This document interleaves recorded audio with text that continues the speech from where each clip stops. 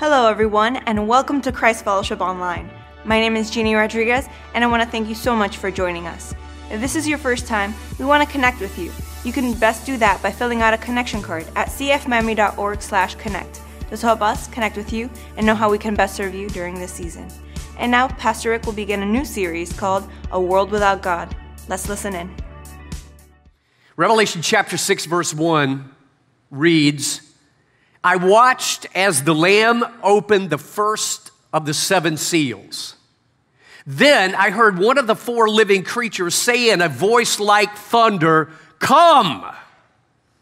I looked, and there before me was a white horse.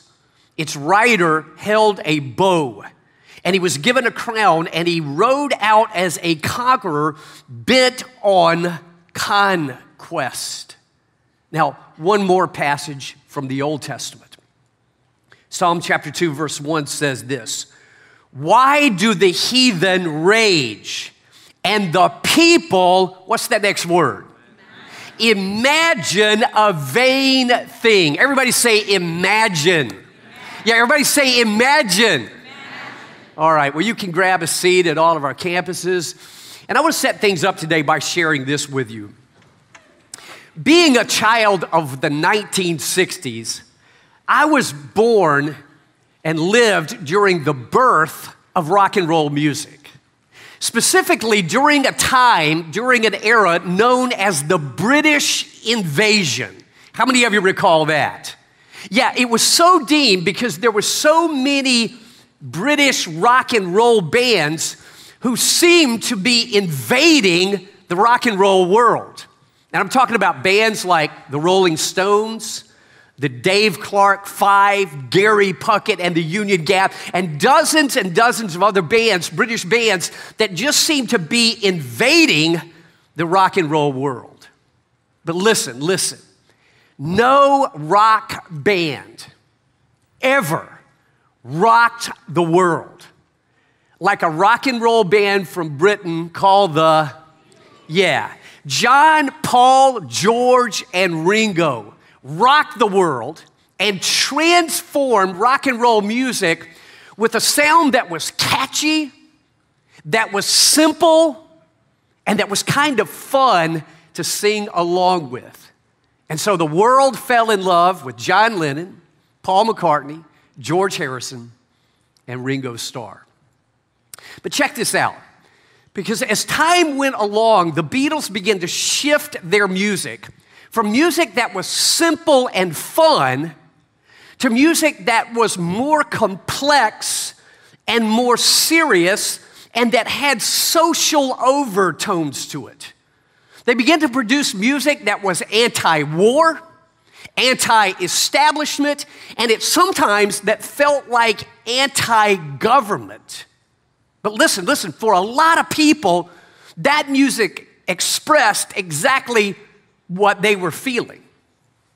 Now I want you to stay with me, because at the end of the 1960s, John Lennon, one of the Beatles, wrote, produced, and sang a song that captured the imagination of a lot of those people. In fact, the song was called, Imagine. And in this song, John Lennon imagines a world that in his mind would be a better world. And so he sings about a world without countries, a world without borders, a world without possessions, a world without heaven, and a world without God above us. Take a look. Catchy tune, right? I saw some of you kind of want to sing along with it. But what was the message? The message was this: imagine there's no heaven. It's easy if you try. No hell below us, above us, not God. Only what? Only sky. Everybody lean in. Because with those lyrics, John Lennon expressed what a lot of people imagine to be true. And that is, this world would be better off if God were not above us. We would be better off if there were only sky above us. And if we could just get rid of this God stuff, of this God thing, if we just get rid of God, this world would be a better place. That's what a lot of people imagine to be true. Now, with that in mind, I want you to listen to a biblical prophecy written 3,000 years ago. Because in this prophecy, it's almost as if God was foretelling us about this song called Imagine. Listen to Psalm 2. God says, why do the heathen rage and the people, what's that next word? Yeah, imagine a vain thing. And what is the vain thing that they're imagining? The same thing that was in Lennon's song. Listen to what they say. Verse 2. The kings of the earth set themselves against who? Against who? The Lord. The Hebrew there is Yahweh. Not just against any God, against Him. And against who else? His what? Come on, lean in. What is it? His what? Yeah, His anointed. The Hebrew there is Mashiach. It's where we get Messiah from. It's the word we get Christ from. They're setting themselves against Yahweh and against Christ. And watch what they want to do, verse 3. Here's what they say, saying, let us break their bands asunder and cast away their cords from us. Translation, God is a ball and chain to this world, and we need to break loose from Him. This world would be better off without Him, and it would be better off without His Son, Jesus Christ. That's what people were imagining all the way back then. Now, folks, let me turn a corner, bring that over to our study of the book of Revelation today, because what an image of what people still believe to this day. In fact, here's my proposition as we kick off this series today. This is what I want us to go out the door with, and that is this. More and more, we are living in a world that wants to get rid of God. They want to get God out of the schools. They want to get God out of the government. They want to get God out of our minds. And inexorably, they want to get God off the planet, out of this world. But that raises a question, doesn't it? And that question is this. What would a world without God be like? What would a world without God, what would such a world look like? Well, folks, we're going to find out as we go back to Revelation chapter 6. Because in the future, the world is going to get what they wish. Only it's not going to be what they imagine it would be like without God. And here's why. Write this down as big number one. If you're taking notes, how many of you, by the way, all across all of our campuses, how many of you have your listening guides? Wave those in the air. Yeah, if you're a guest with us, we like to take notes. I want to give you two reasons today, two big reasons why it's not going to be what they imagine. So write this down as number one. A world without God will be an unimaginable disaster. Let me say that again. A world without God, and it's coming, is going to be an unimaginable disaster, catastrophe. You say, why? Here's why. Write this down as A. It's because the living creatures will allow disaster to come. The living creatures will allow disaster to come. You might be saying, Rick, what do you mean by living creatures allowing disaster to come? Well, look at verse 1. You'll get the idea. Then I saw the Lamb open one of the seven seals. And I heard one of the four, what's the next phrase?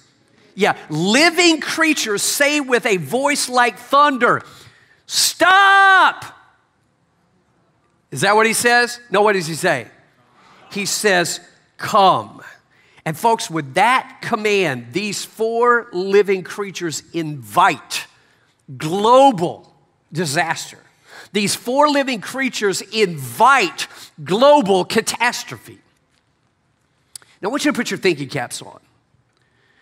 Because God has always stopped humankind from human annihilation and from global annihilation. In other words, God has allowed human beings to control this planet. In fact, if you go all the way back to Genesis chapter 1 and 2, the Bible says God gave mankind dominion over the planet.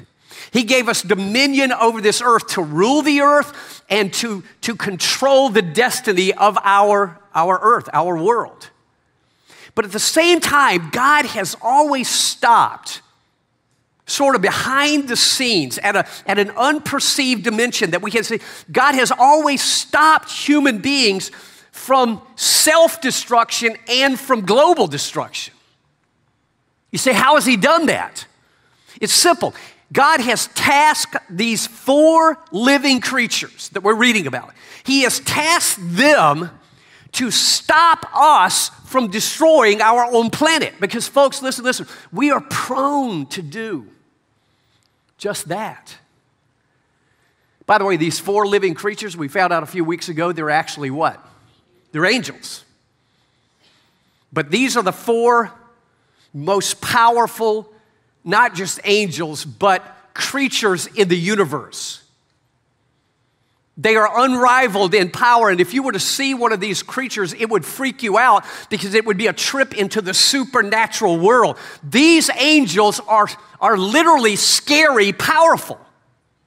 But they have been tasked by God to stop anyone or anything from destroying this planet. And folks, they have done that work for millennial after millennial after millennial behind the scenes. Because angels exist in a dimension that we cannot perceive. But they've been doing that work. They hold back global political destruction. They hold back global nuclear destruction. They hold back global economic destruction. And they hold back natural disasters from destroying this planet. They've been doing that for thousands and thousands of years. In fact, you get the idea from 2 Thessalonians. Listen to what the Bible says. For the secret power of lawlessness is already at work. In other words, it's lawlessness that can destroy this planet, that can destroy us. And God says it's already with us. But watch this. But the one who now does what? Say it with me, folks. Does what? Holds it back will continue to do so. Let's stop there again. Because God tells us that there is this one being who is holding back this earth from ever experiencing a global disaster, global destruction. And who is that one? Well, it's simple. It's one of those 4 living creatures. His name is Michael. Michael, that suffix El in the Hebrew is Elohim. He is God's archangel. He is the most powerful being in the universe. And he has been tasked by God to hold back this world from natural disaster that would destroy us or man-made disaster. More on Michael in the coming weeks. But for now, just look at the balance of the verse. Watch this. For the secret power of lawlessness is already at work. But the one, namely Michael, who now holds it back, will continue to do so, watch this, until what happens? He is taken out of the way. You say, meaning what? Meaning for now, Michael stands between this world and global disaster, holding it back. But make no mistake about it. There is coming a future 7-year period of time on this planet that Jesus referred to as the Great Tribulation. That period of time begins in Revelation chapter 6.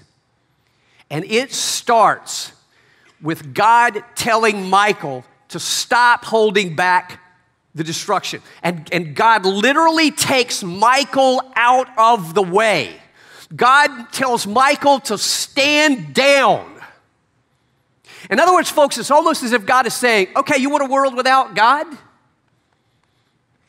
Okay, I'll give it to you. I'll take my archangel out of the way. And listen, when God does that, write this down as B. 4 global disasters are going to follow. Listen to verse 1. Then I saw the Lamb open one of the 7 seals, and I heard one of the 4 living creatures, that's Michael, say with a loud voice like thunder, "Stop!" Not what he says. What does he say? Come. Come. And with that, what is it that comes to the earth? 4 disasters come as God's angels stand down. Write them down as 1, 2, 3, and 4. I'm going to give them to you quickly today. Number 1, there will come a global political disaster. That begins in chapter 6, verse 2. We're going to look at that a little bit today. Number 2, there will come a global nuclear disaster. That happens in chapter 6, verse 4. We're going to unpack that next time. Number 3, there will come a global economic disaster. That comes to pass in chapter 6, verse 6. And then there will come a global natural disaster, and that happens in chapter 6, verse 12. So folks, as God steps back and as Michael stands down, this world begins to spiral into 4 global disasters, and they are unpacked in Revelation chapter 6. But here's what I want you to get. This is all going to be a good thing. I can see some of you looking like, man, I didn't come to church for this. 4 global disasters. You remember what we said? This is the path that God is going to take back control of the earth and to kill a cancer. Remember that from a few weeks ago? This is the chemotherapy, if you will, that will kill a cancer called death and sorrow and pain and disease and sin and Satan. So as bad as this seems, you're going to see this is really going to be a good thing. So bear with me. For now, I want you to write this down as big number 2. Here's what you need to know. The world without God will begin with global peace. Now that's a newsflash for a lot of people because we think, oh, the Great Tribulation chapter 6 is going to get with war, all out. Nope. It's going to begin with global peace. Let me show you what I mean. Listen to verse 1. Then I saw the Lamb open one of the 7 seals, and I heard one of the 4 living creatures say with a loud voice like thunder, "Come!" I looked, and there before me was a white horse. Its rider held a bow, and he was given a crown, and he rode out as a conqueror bent on conquest. Now stop right there. Because there's the man that we hear so much about. I mean, even if you're not a churchgoer, you're not a Bible reader, at some point you've heard about this guy. He's called the Antichrist. But here's the point. As God steps back from the earth and there is then this void on the planet, Satan is going to fill that void. The Antichrist will step in when God steps back, creates a void. The Antichrist will fill that void. By the way, that is always, always, always Satan's method of operation. Anytime God is pushed out of the world, Satan will always fill the void. Whether God is pushed out of this world or whether you push God out of your world, Satan will always fill that void. And it's never with anything good. But that's his method of operation. And so as soon as God draws back, the Antichrist comes in. He will be Satan's man. And he will arrive on the world scene as a political leader, the likes of which the world has never seen. And he will shepherd this world towards a global political disaster. But here's what we need to know about him. Write this down as A and B. The Antichrist comes as the prince of war. Is that what I have written down? He comes as a prince of what? A prince of peace. Listen to verse 2. I looked, and there before me was a white horse. Its rider held a what? A bow. Now stop there, because the text says he has a bow, but you'll notice he has no arrows. You say, meaning what? Meaning his conquest of the world will not be militarily, it will be through diplomacy.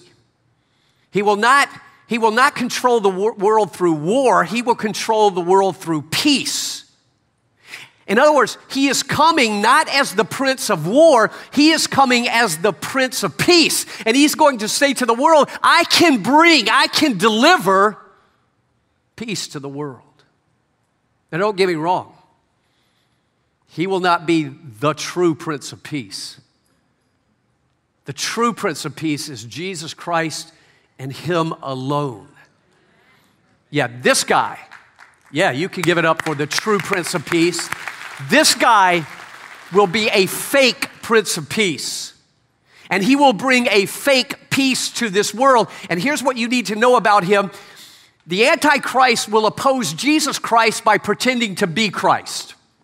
Let me say that again. The Antichrist will oppose Jesus Christ by pretending to be Christ.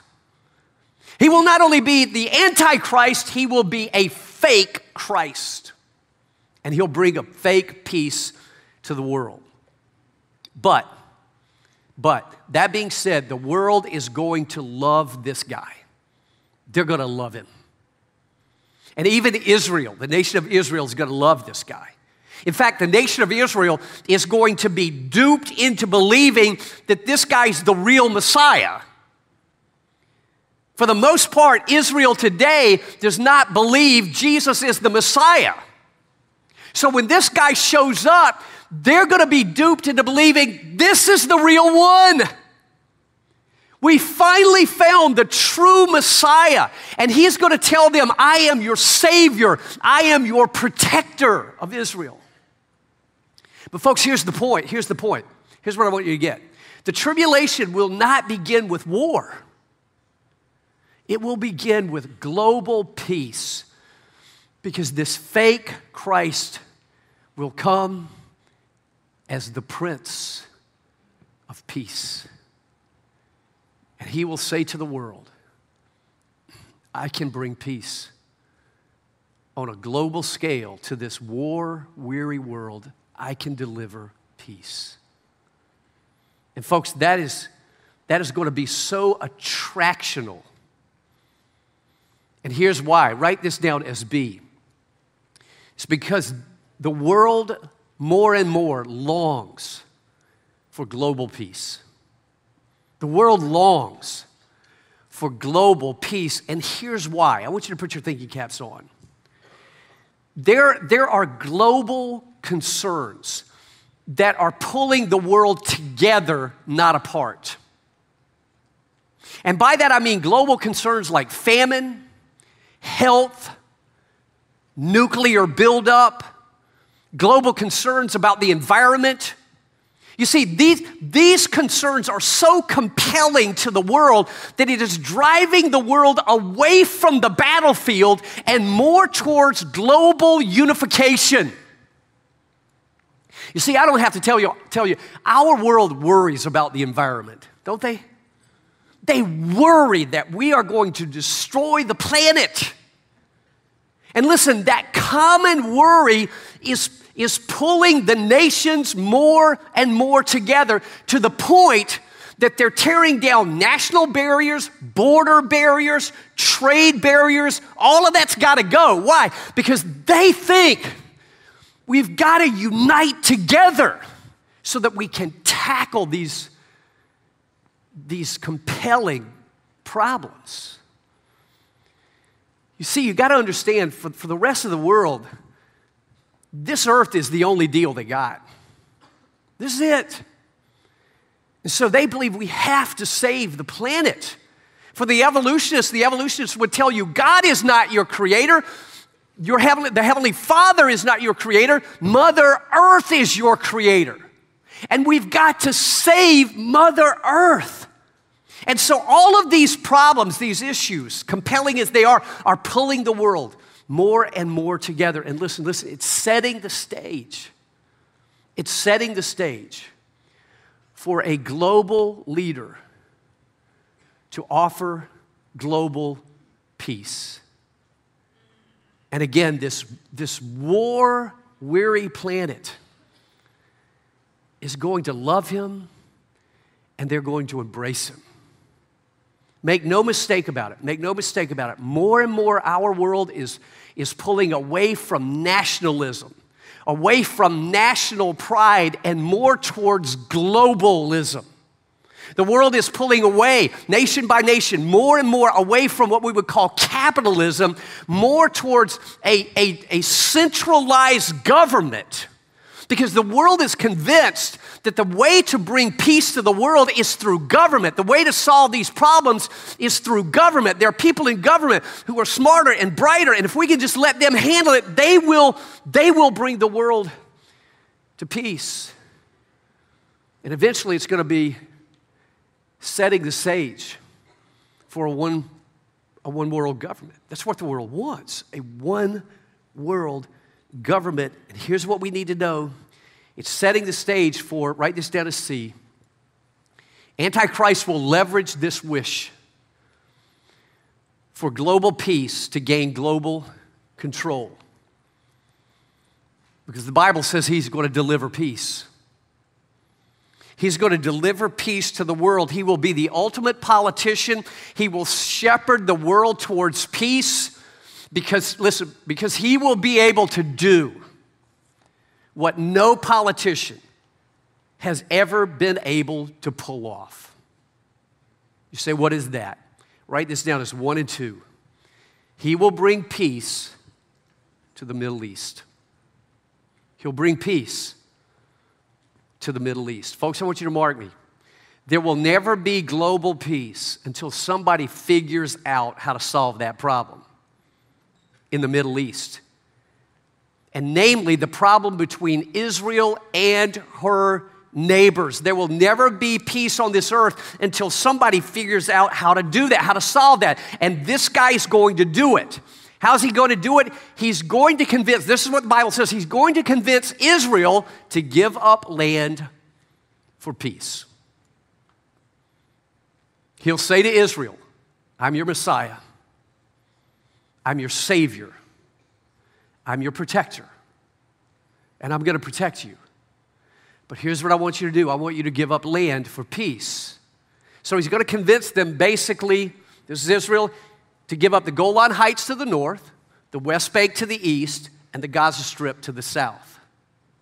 And he's going to say, if you will give up these borders, we will have peace in the Middle East. And he'll say to Israel, Israel's always lived under this pressure. By the way, God says, that's my land and those are my people. You may not like that. That's what God says. Those are my people and that's my land. But this guy is going to say, look, Israel, peace is in your hands. You can bring world peace. Just give up these borders. Now, Israel has never done that because she knows that would be suicide. Because there are nations around her that are sworn to her death. In fact, if Israel were to give up just the West Bank, forget the Golan Heights, forget the Gaza Strip. If they were to give up just the West Bank, it would put Israel at an impossible to defend situation because it would put her enemies 13 miles from Tel Aviv. You cannot defend that. It would be like our enemies being in Coconut Grove or wherever you are as a campus. You couldn't defend it. But he will say to them, I'm your Messiah you've been looking for. I'm your Savior. I'm your protector. Together we can bring world peace. Give up these borders. And Israel will believe that he's the Messiah, that he's the Savior. And they will surrender those borders. And guess what? There will be world peace. Everybody will go, what a guy. Wow. We have world peace. It's finally happened. But here's what you need to know. Write this down as number 2. The fake Christ will bring a fake peace. In other words, the world will have a fake peace from a fake Christ based on a fake treaty, and it will be the ultimate head fake, and the whole world will be faked out because, yes, he will deliver global peace for 3.5 years. And then he will turn on Israel, and he will take peace from the earth. You get the idea? In verse 3, here's what it says. When the Lamb opened the second seal, I heard the second living creature say, "Come." Then another horse came out, a fiery red one. Its rider was given power to take peace from the earth and to make people kill each other. Wow. What a revelation of what Satan always does. Satan always promises peace and then always delivers conflict and turmoil every time. And he's not only going to do that on a global scale in the future, he does it on a personal scale with people today. And who knows, maybe this is where you are. Because here's what Satan says. The world will be better off without God. And then he says this, your world will be better off without God. God's not your helper, God's your problem. We sang that song, I need you. When the wolves come around, when my feet hit the ground, Lord, I need you. Satan says, you don't need him. But folks, here's the truth. Write this down as number 3. I'm almost through.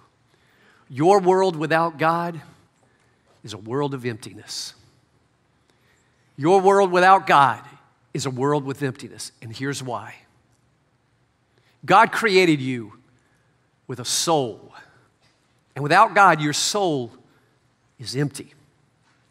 Your soul is that private inner part of you.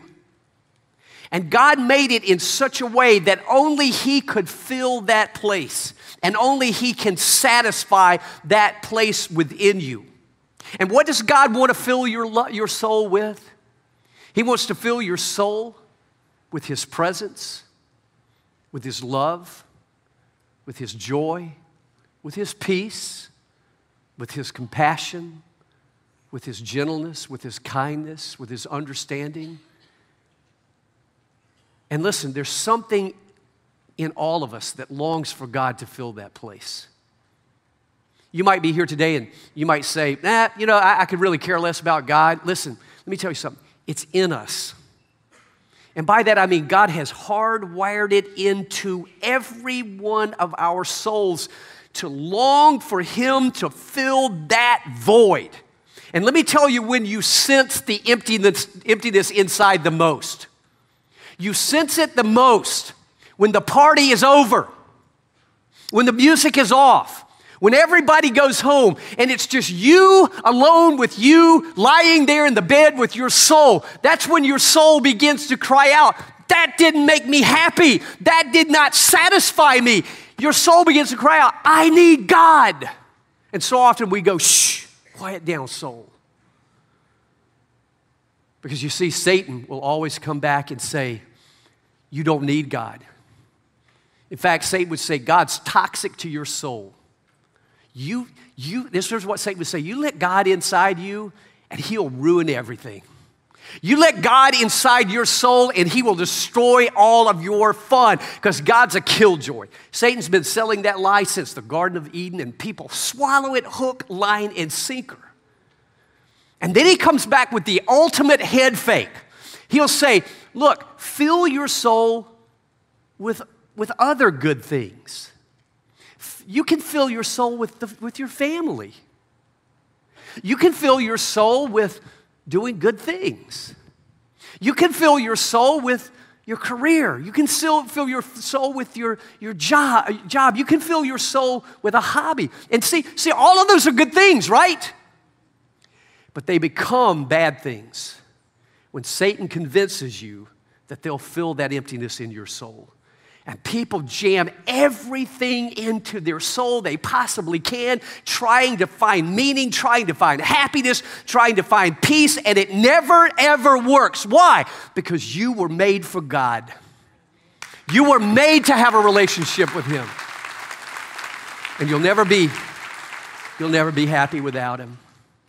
By the way, one thing before I close, one of the things that I love so much about the direction that our world is moving in. I don't know how you feel about all these things. It really doesn't matter, but our world is moving into unification, towards global peace, towards dropping borders, towards globalism, not nationalism. Listen, regardless of how you feel about those things, here's what you need to know. This is all setting the stage. It is God setting the stage, not just for the fake Prince of Peace to come, but it's setting the stage for the true Prince of Peace to come back to this earth and to restore peace and order on an everlasting scale and to be rid of Satan, death, sorrow, pain, and suffering once for all. You see, this is the pathway to that future that God has set for us. And folks, here's the point. This is what I want you to see as we go through this series. What a faith builder. I mean, every time we see these things already happening just like God said they would happen, that reinforces your intellectual belief. Because God does what nobody else can do. God writes history before history happens. God foretells the future before the future comes, and he does it with 100% accuracy. And you know what that does? That increases your intellectual belief in God. You see, more and more people are walking away from the faith because they say, I just don't believe it. I just don't believe it.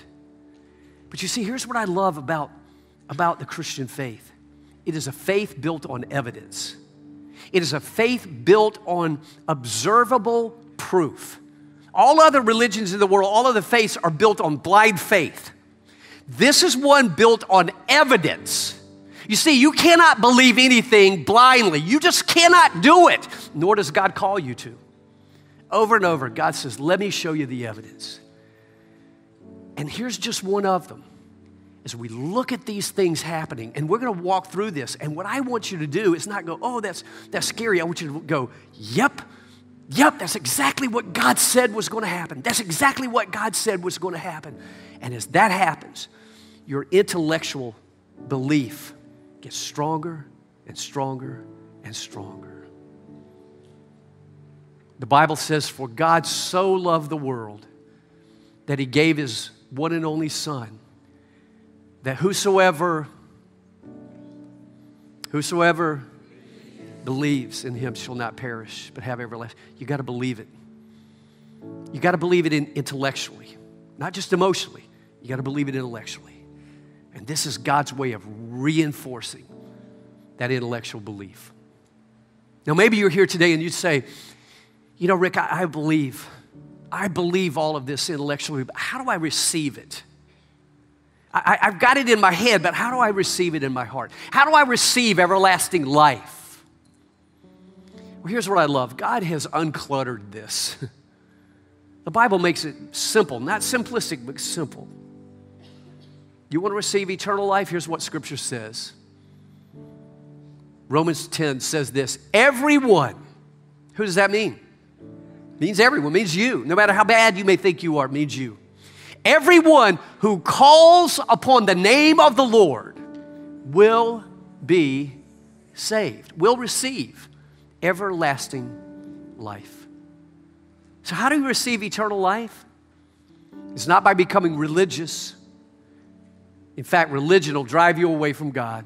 Religion will turn you off to God every time. It's not religion. God says all you have to do is call on him. You see, it's always personal with God, never religious. It's relational. He says if you'll call on him, he'll give you everlasting life. Listen, if you believe this to be true, why don't you receive it today?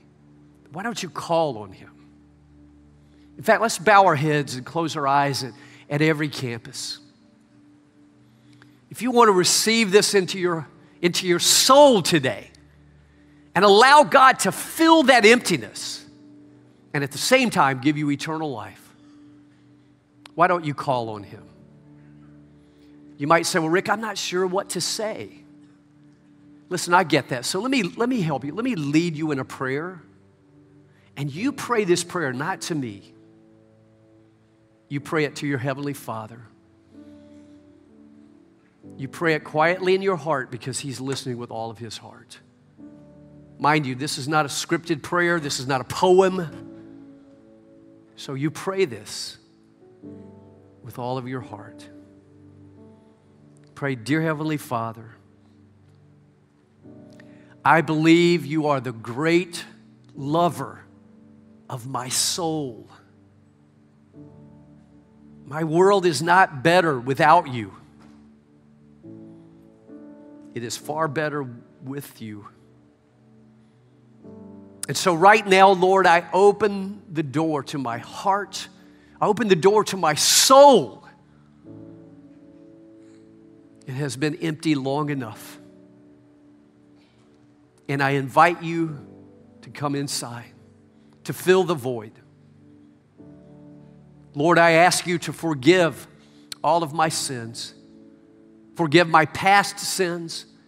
Forgive my present sins. Lord, even forgive the sins that I haven't even committed yet. Wash them all away with the blood of Christ.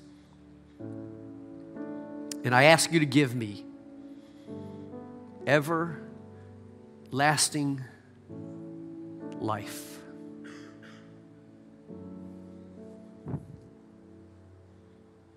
Lord, thank you.